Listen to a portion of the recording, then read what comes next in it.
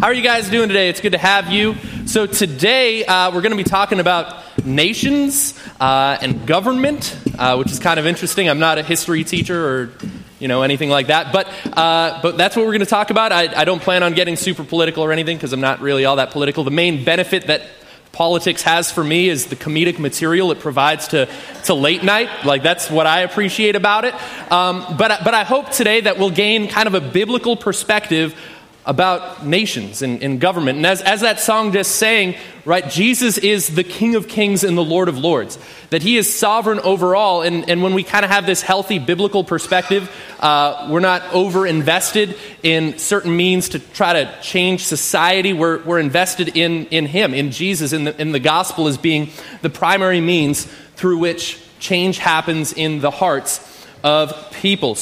So that's what we're talking about today, about nations. It's going to be good. We're in the book of Acts, Acts chapter 17. Dan will grab you a Bible if you want. Bam, right there, Dan on the spot. So if you'd like a Bible, you can follow along. We're in Acts 17, verse 26. Paul is talking. We've already read half of this verse last week. We're taking our time. It's okay. We'll just take the time to look at this. But here's what Paul says about the God who made us. And he, that is God, made from one man every nation of mankind to live on all the face of the earth, right? Having determined allotted periods and the boundaries of their dwelling place. All right, so the first way that I want to take a look at this is on the individual level, that God has determined when we will live and where we will live, right? And even in terms of the Garden of Eden, the very beginning, when God made Adam, right, he placed him in the garden. He gave him a purpose. He designated the time of his lifespan and what he would do.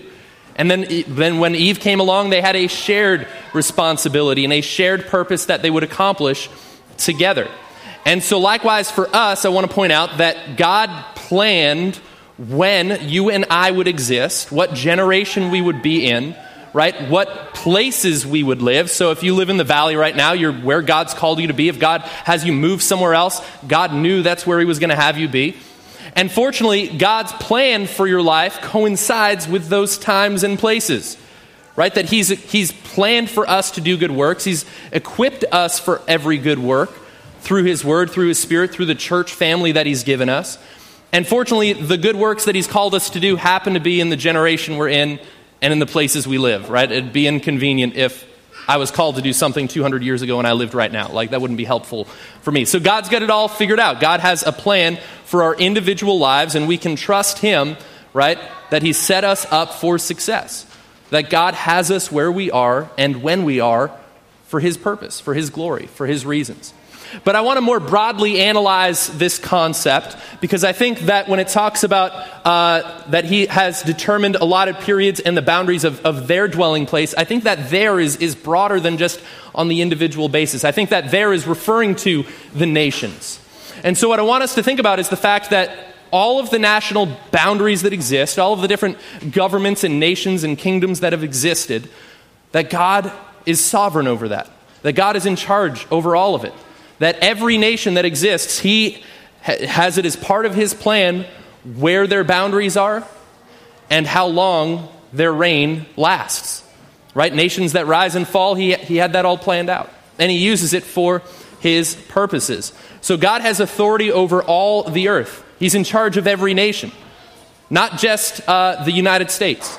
Not just Israel.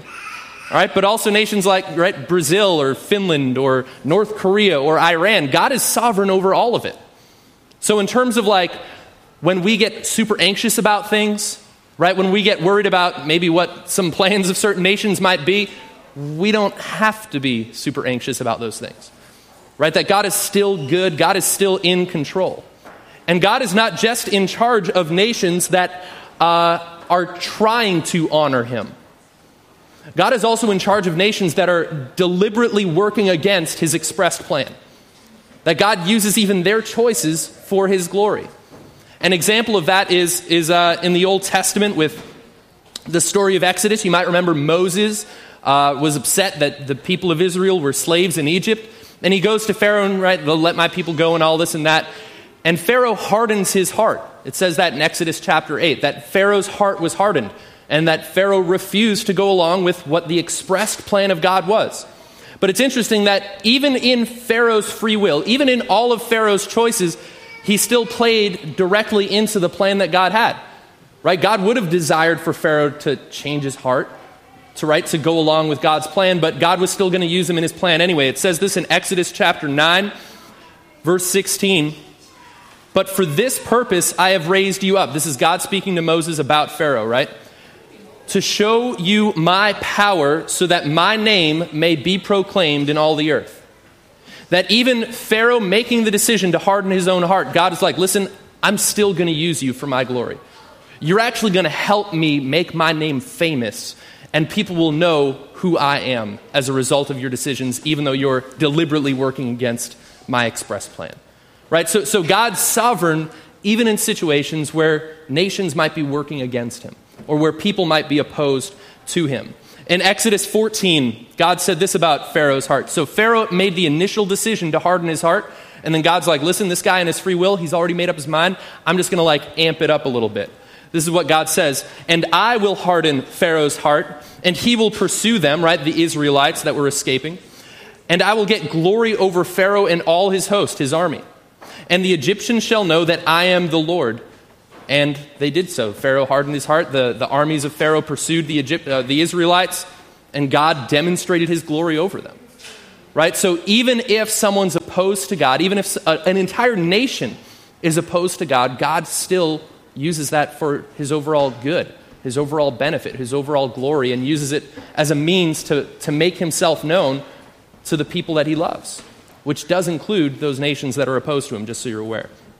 So regardless of whether a generation is trying to serve God or not, or if they're absolutely opposed to him, God is still sovereign in those situations.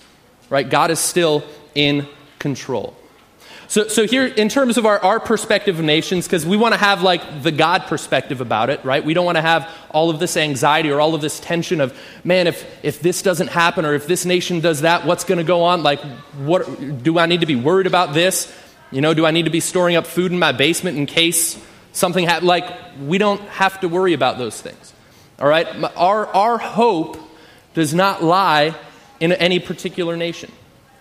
Our hope in God accomplishing his plan does not lie in America doing one thing or another, or Iran doing one thing or another, or Israel doing one thing or another. God will still accomplish his plan regardless.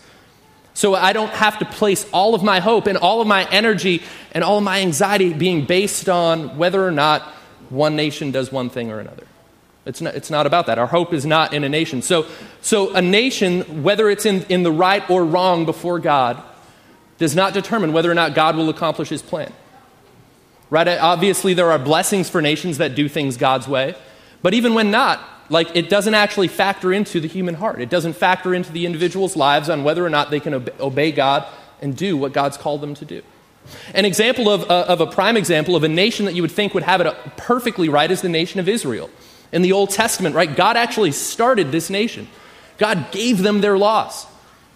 And even in this, they had, right, good kings and then lots of evil kings. And then sometimes a good king and then lots of evil kings. Or consider the Pharisees in the day of Jesus. Right? They had the right nation. They had the right book. They had the right God. But they had the wrong heart. Even though all of these outward things were correct, they still missed their Messiah. They still missed out. So even though they had all of these things working for them, their nation, or whatever their status was, didn't determine whether or not they were able to effectively obey God. Whether it was all in their heart. It was in their heart decision. Or consider this. I don't know if you guys know who Daniel is in the Old Testament. There's 12 chapters. It's a small book in the Old Testament. But Daniel is one of these kids that in a time of exile for the nation of Israel, right? That these armies came in, kind of destroyed Israel, and they take a handful of people back to Babylon. And Daniel lived in this pagan society for most of his life. And in this society, right, he was mandated to learn at their pagan schools and to be amidst this culture that was completely opposed to God. Right? They had just attacked God's people and significantly decimated them. And that in this situation, Daniel experienced God's favor. Daniel was still able to do the things that God called him to do.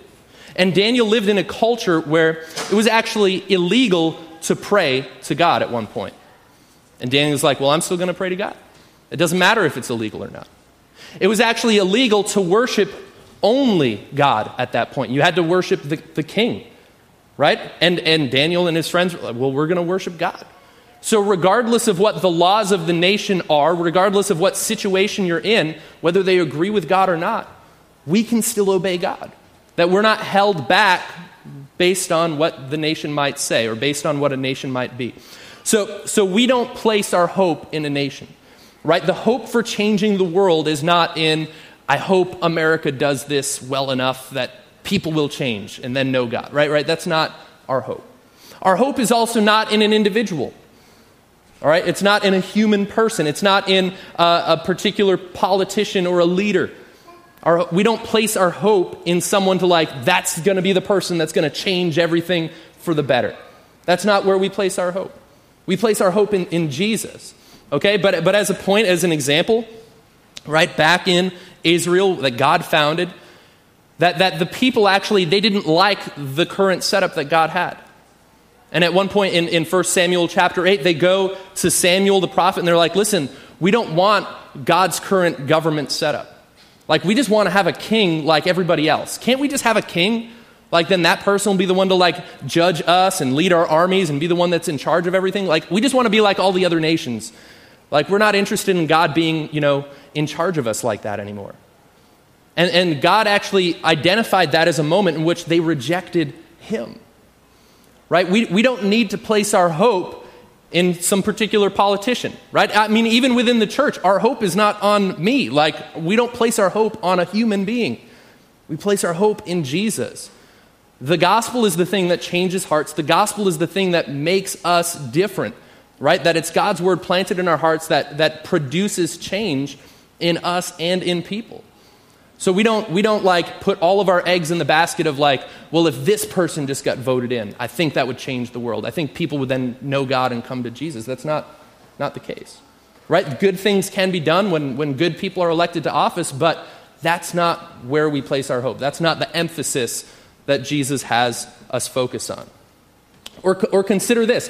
We don't even place our hope in particular legislation. Our hope is not in particular laws being passed. The law of the land is not the thing that we place our trust in as being the thing that's going to change society, that's going to change people at the heart level. Okay, that's not the thing, because let me point this out. God's law, God's perfect law, is insufficient to change the human heart. And if God's law, in its perfection, cannot change a human heart, then no law of man can suddenly change the hearts of men. Like, there's no way that happens. That's not the way that it works. Okay, so check this out. In terms of God's law, I don't have these verses up on the screen, but Galatians 2:21, it says that keeping the law cannot make us right with God. Or Galatians 3:21, if the law could give us new life, then we could be made right with God by obeying it. The law is not the means to which we experience change. Making a law saying that, sin is illegal will not suddenly change sinners. Okay, the law, the way that God's designed it, it's diagnostic. It points out the fact that we are sinners, and that we need a Savior, that we need to be forgiven. That's the purpose of the law, right? That it points that need out to us. In John Gill's exposition of the Bible, it's one of these Bible commentaries, this is what he talked about the law. He says, the law cannot restrain from sin, nor change sinful nature, nor sanctify an impure heart, nor free from the guilt of sin, nor comfort a distressed mind under the sense of it. It cannot cannot subject persons, or it cannot bring them before God. It cannot give life or save from death. The law doesn't do that. Even God's perfect law does not accomplish that. Okay, so that's why we don't place our hope in like, maybe if we could just get some laws passed, then like people will be good people. Like it doesn't accomplish that. Obviously, it's beneficial that there's order in society, right? But that it doesn't accomplish that. It can't change people. And even if we were able to somehow like found a nation or make a nation that had perfect law, that absolutely honored God, people still sin. Right? I mean, think about the Garden of Eden. God had set up a perfect environment, and first generation 1, we sinned. Like, we don't have a good track record there, okay? Like, law is not the thing that produces change in us, right? So God gave us law so that we can know what is right, that we can know when we are guilty, that we can know that we need a Savior. But obligating those who do not serve God, who are still slaves of sin, right, to hold what God commands, it won't actually produce any change. It won't actually produce change in people if we just say, hey, let's just, establish God's law here. That's not going to do it. And regardless of the law of the land, okay, because I don't think there's ever been a society that's, right, established perfect law anyway. But regardless of the law of the land, whether it agrees with God or not, all people are still held accountable to God's law. We're all still held accountable to God's standard. Okay, that regardless of what happens. It says this in Proverbs 11:21 in the King James Version. It says, though hand join in hand, the wicked shall not be unpunished, but the seed of the righteous shall be delivered. Right? That even if like an entire nation says, God, we're not going to do things your way. We're going to join hands on this matter. All of us are together. That those people still can be rightly judged by God. Okay? Even in the nation in Jesus' day, right? It was a Roman rule over the nation of Israel. That John the Baptist actually spoke against Herod Antipas. He was like the ruler in Jerusalem at that time. And he said, listen, what you're doing is against the law, because he was doing some sexual sin where he like married his niece and brother's wife at the same time. It was kind of like messed up. And John the Baptist is like, your behavior is against the law. That wasn't against the law of the land. That was against God's law. And yet he's telling this Roman, this pagan, saying like, listen, like that's not right. That's against the law. And so all people, regardless of what the law of the land says, are accountable to doing things right and to doing things God's way. That's God's standard. But I would point out that there are blessings on a nation when we do things God's way. All right, the benefit when a nation does things God's way, it's not like God's like, oh man, I was really worried there. Like not enough people believe in me. It's not like God's like Tinkerbell and needs us to like clap to keep him alive. Right? Like God is sovereign and exists and lives regardless of how many people believe in him, or regardless of what nations serve him or not. Right? That God is still in charge. And the difficulty is that when a nation turns its back on God, it's not like we somehow like hurt God in some way. It's that we would hurt ourselves. All right? The ones that are at a loss are the nation that would turn against God. All right? That we step outside of God's blessing. Right, that we lose his protection in some ways, or the benefits that he would have us. And the only way it does hurt God is that it grieves him, that he misses out on relationship with people that he loves. Like that's the grief that he experiences, but it's not like it hurts who he is somehow. It's not like we can like, well, let's vote for a different God this year. Like, let's get a different God in position. Like, no. Like, he's still God, regardless whether people like him or not, right? He's still God. So that's just kind of some like broad view and understanding of like biblically, we don't place our hope in all of those things. That God's success does not depend on how well nations serve him or politicians serve him or what laws are established in agreement with him or not. Right? That's not how God's going to succeed. He's going to succeed regardless. But what about us? What does God want us to do in regards to like government or nations? Because interestingly enough, God actually helped set up nations, which is weird. Okay, this is kind of a weird thing. But let me read this passage from Romans 13. I've got it up on the screen. And I'm going to just read through all of these verses, and then we'll take a look at some of these thoughts individually here. And Paul's writing to the church in Rome. The Roman Empire is not a godly nation. Okay, eventually they start persecuting Christians like crazy and killing them and all sorts of different things. They're not somehow a moral nation. They were doing all sorts of evil things. But this is what God writes to people that are part of the Roman Empire. He says, let every person be subject to governing authorities.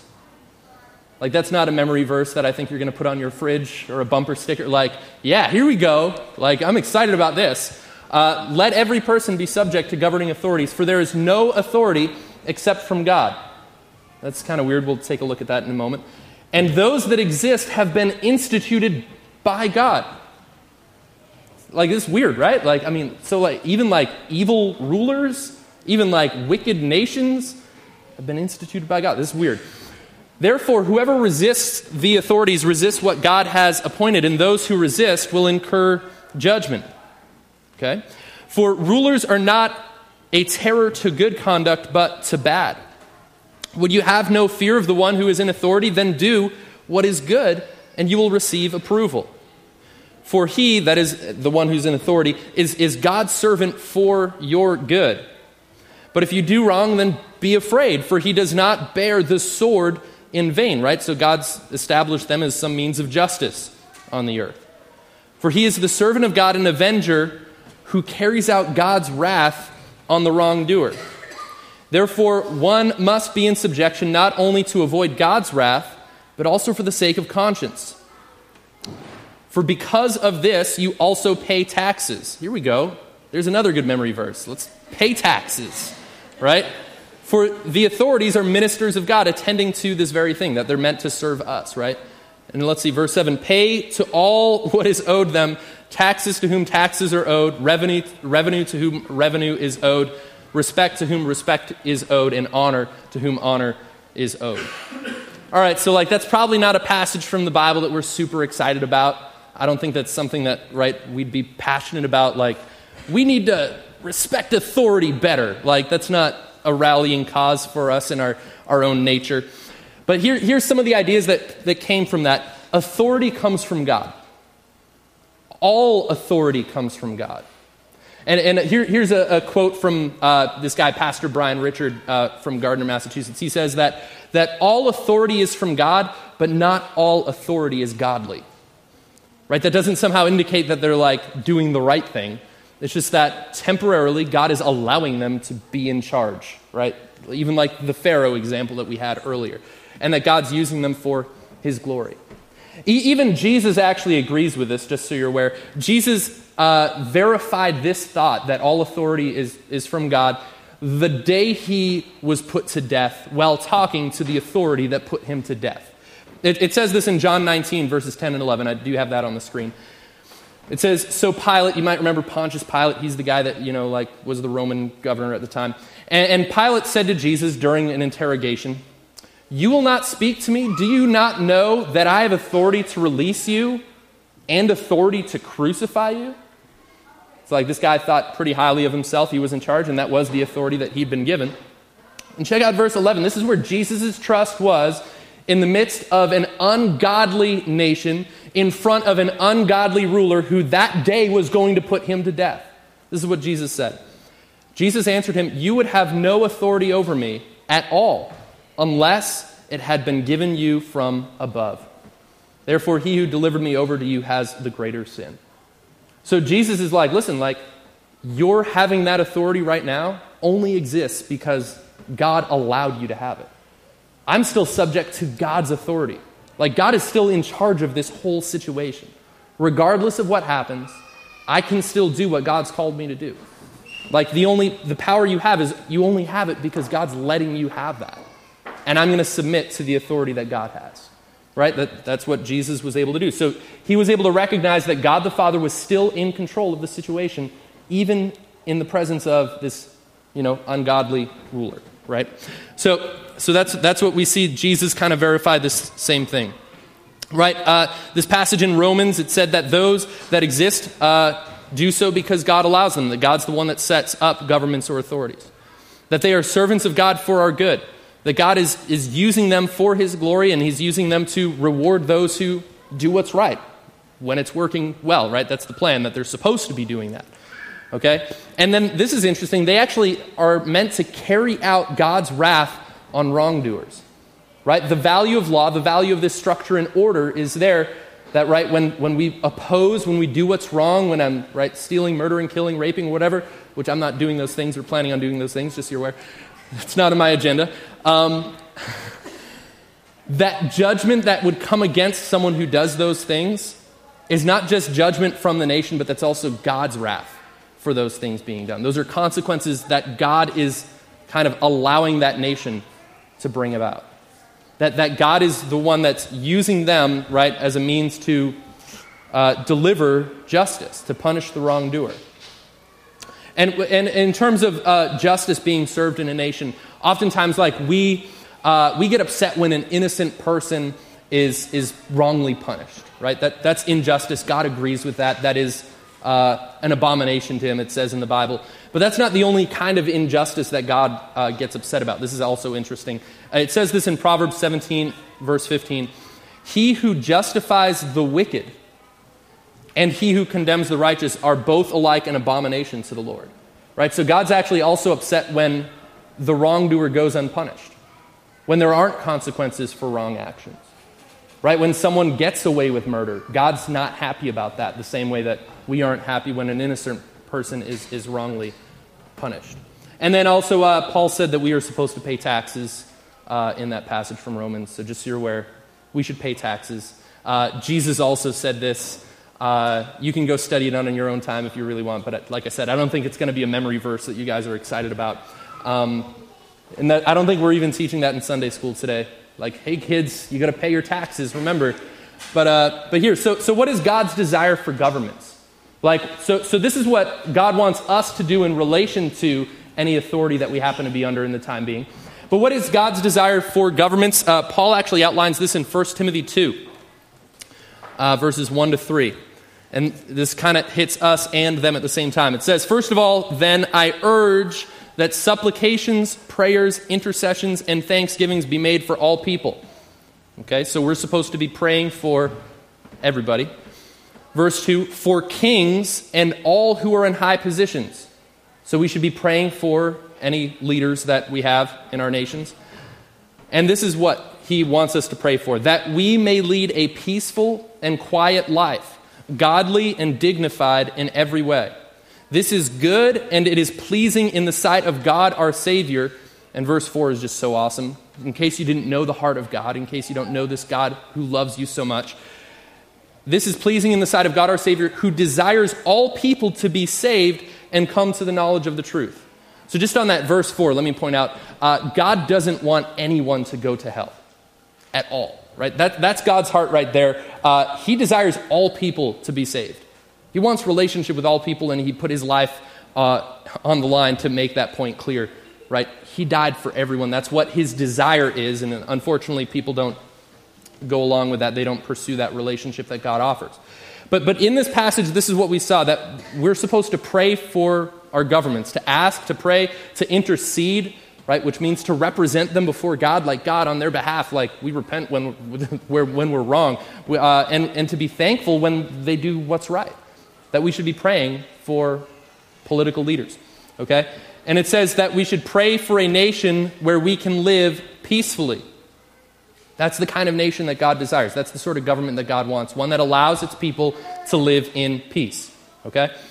To live quietly, that we, right? Elsewhere in the Bible it talks about that we can do our work, with our hands quietly, that we're not, running around having a chat about everything. That we can live godly lives, right? That hopefully we live in a nation where doing what's right, doing the godly thing is permissible. And just so you're aware, anytime that it's illegal to do the godly thing, we submit to God's authority rather than the nation's authority. And there's examples throughout the Bible of that happening, and it's the right thing to do. We resist a nation that doesn't allow us to do the godly thing. Okay? The apostles did that as well. And that we as a people could live with dignity. Right? That people in that nation would be valuable. They would be seen as being made in the image of God, that they would not be subhuman, they would not be viewed as less than others, that there would be dignity given to all people. And so this is what God desires for nations.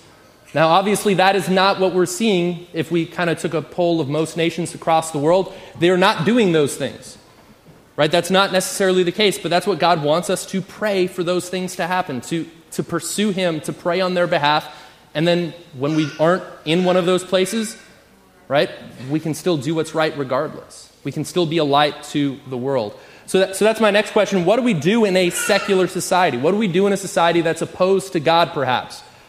Right? If we were growing up in any nation, right? I mean, don't just think about the United States, but if you were growing up in North Korea, right? If you did live in Iran, where it's illegal to convert to Christianity, what do we do in those situations? What is God's desire for us? And here's some things that I would suggest. Share Jesus with other people. That's what we're supposed to be doing, just so you're aware. To be a light to the world.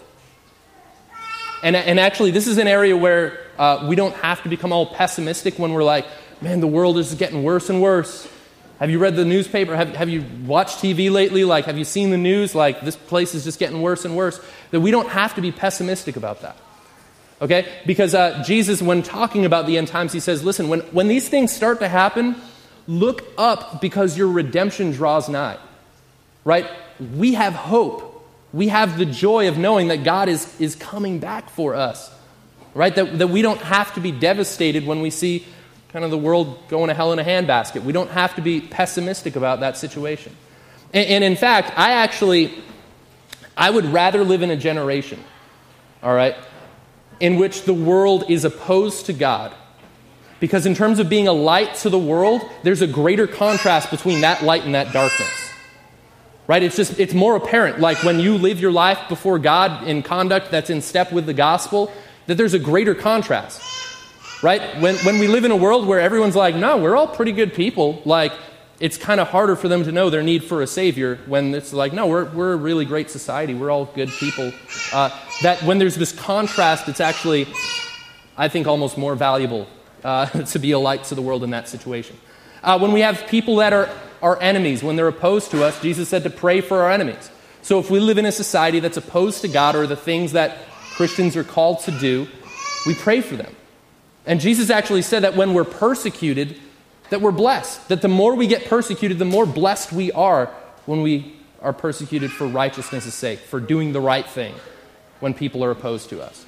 That we should do good, right? That we should actually be out in the world doing good amongst our society, right? That our good works would be seen before men and they should glorify our God in heaven, right? That's what we should do when we're living in a secular society or a society that's opposed to God.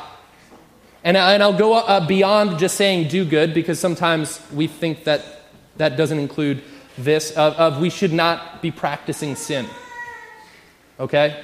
So don't just try to do the positive, also don't do the wrong. Don't practice sin. Because the Bible says that we should be in the world, but not of the world. Right? That the world should not be in us. Or it says this in James chapter 1, that perfect or pure and undefiled religion is to care for orphans and widows in their time of need. Right? Our society would probably be behind that. Like, yeah, that's my religion. I'm just out here to do good, and that's it. But James goes on, he says, and to remain unstained from the world. Right? Are we as believers getting muddy with society? Are we stained by sin? Right? Are we just have no contrast with the world now because we're practicing the same things they are? Right? Not to say that we don't fall into sin, but hopefully we're not aiming for it. Right? Hopefully we're not intending to do those things. Right? So we should also pursue justice when we're in a society that is opposed to God. Right? That God actually, in I think it's Isaiah 58, he talks about his people are praying and fasting. And he says, listen, I don't even want to hear your prayers because you're not doing anything for the sake of justice.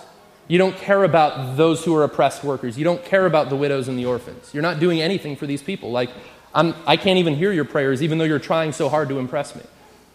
Right? So even something like prayer and fasting, it doesn't somehow impress God or get his attention if we're ignoring matters of injustice left and right.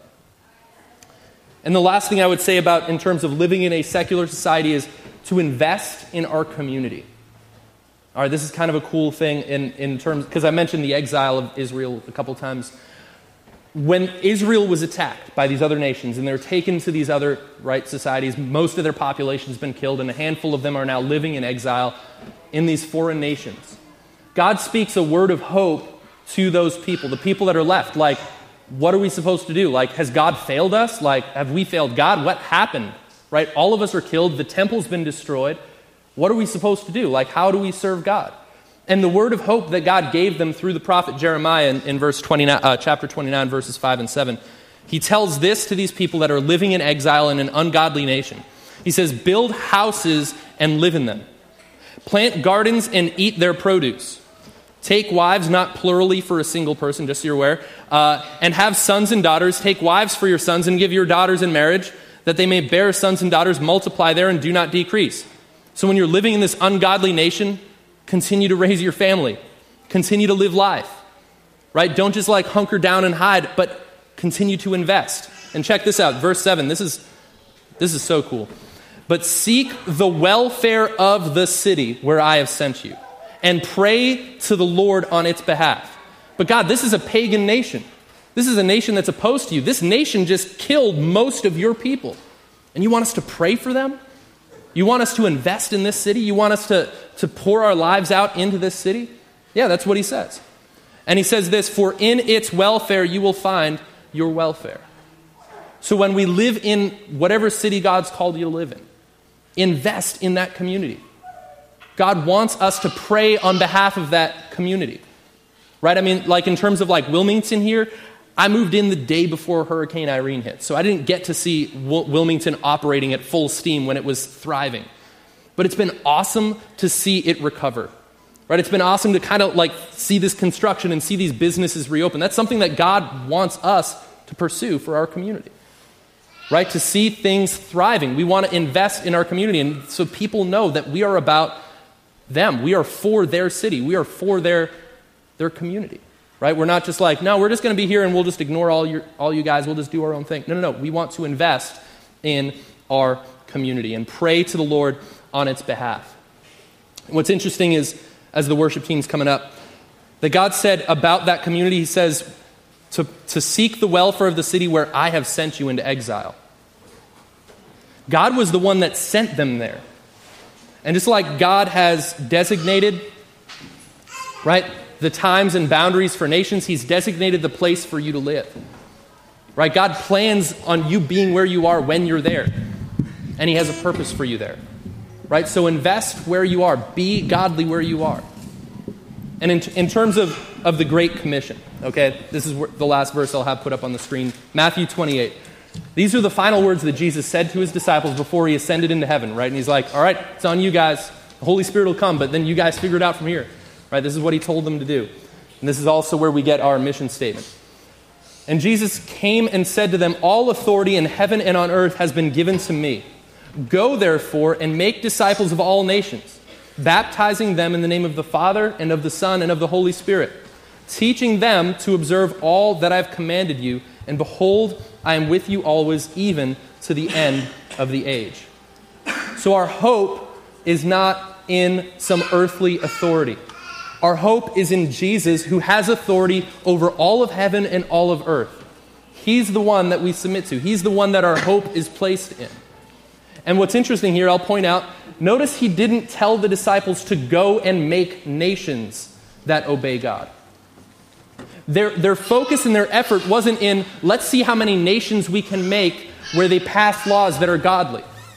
Let's see how many nations we can make where it's illegal to sin, where they have to serve God. That's not what he told them to do, right? That's not what we're trying to do. We don't want to make a society where it's just illegal to sin. We don't need to fight to make a nation that somehow honors God, because regardless of if it does or not, God will be glorified. And even if, let's say we succeeded at that. Let's say we somehow made the United States this godly nation in every way. The United States is only 322 million people. It's 4.45% of the world. We don't want to spend all of our effort in trying to make the U.S. look godly on the outside, because Jesus said, go into all the world. Right? It's all of the world. It's all the nations that we're pursuing. And we're not trying to make those nations godly. We're trying to make disciples of those nations. It's the people within them that need Jesus. It's the people within them that change one person at a time. That God's word produces that change. And it's those people that we want to see encounter Jesus, and then they're the ones that Jesus said, right, as we make disciples, to teach them to obey all that he's commanded. Right? We don't have to teach nations to obey God. We're teaching the disciples, those who are becoming followers of Jesus, to obey God. So we need to honor God by ensuring that the people of a nation know the God who loves them and gave his life for them. That's what we need to focus on. That's what we need to focus on. So let's pray real quick, guys, before we go into our last couple songs.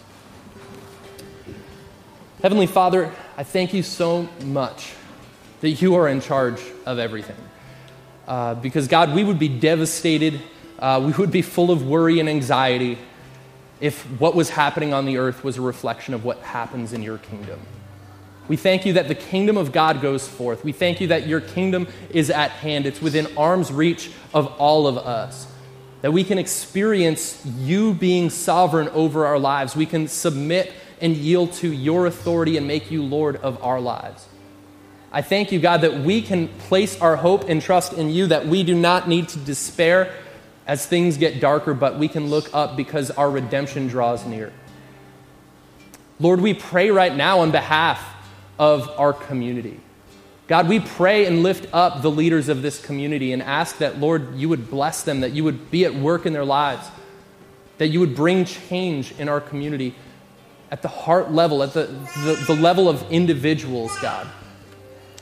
Lord, we thank you for our community, that we get to live with such tremendous freedom, that we get to pursue you and seek you freely, that we can enjoy your word and even proclaim truth without fear of persecution.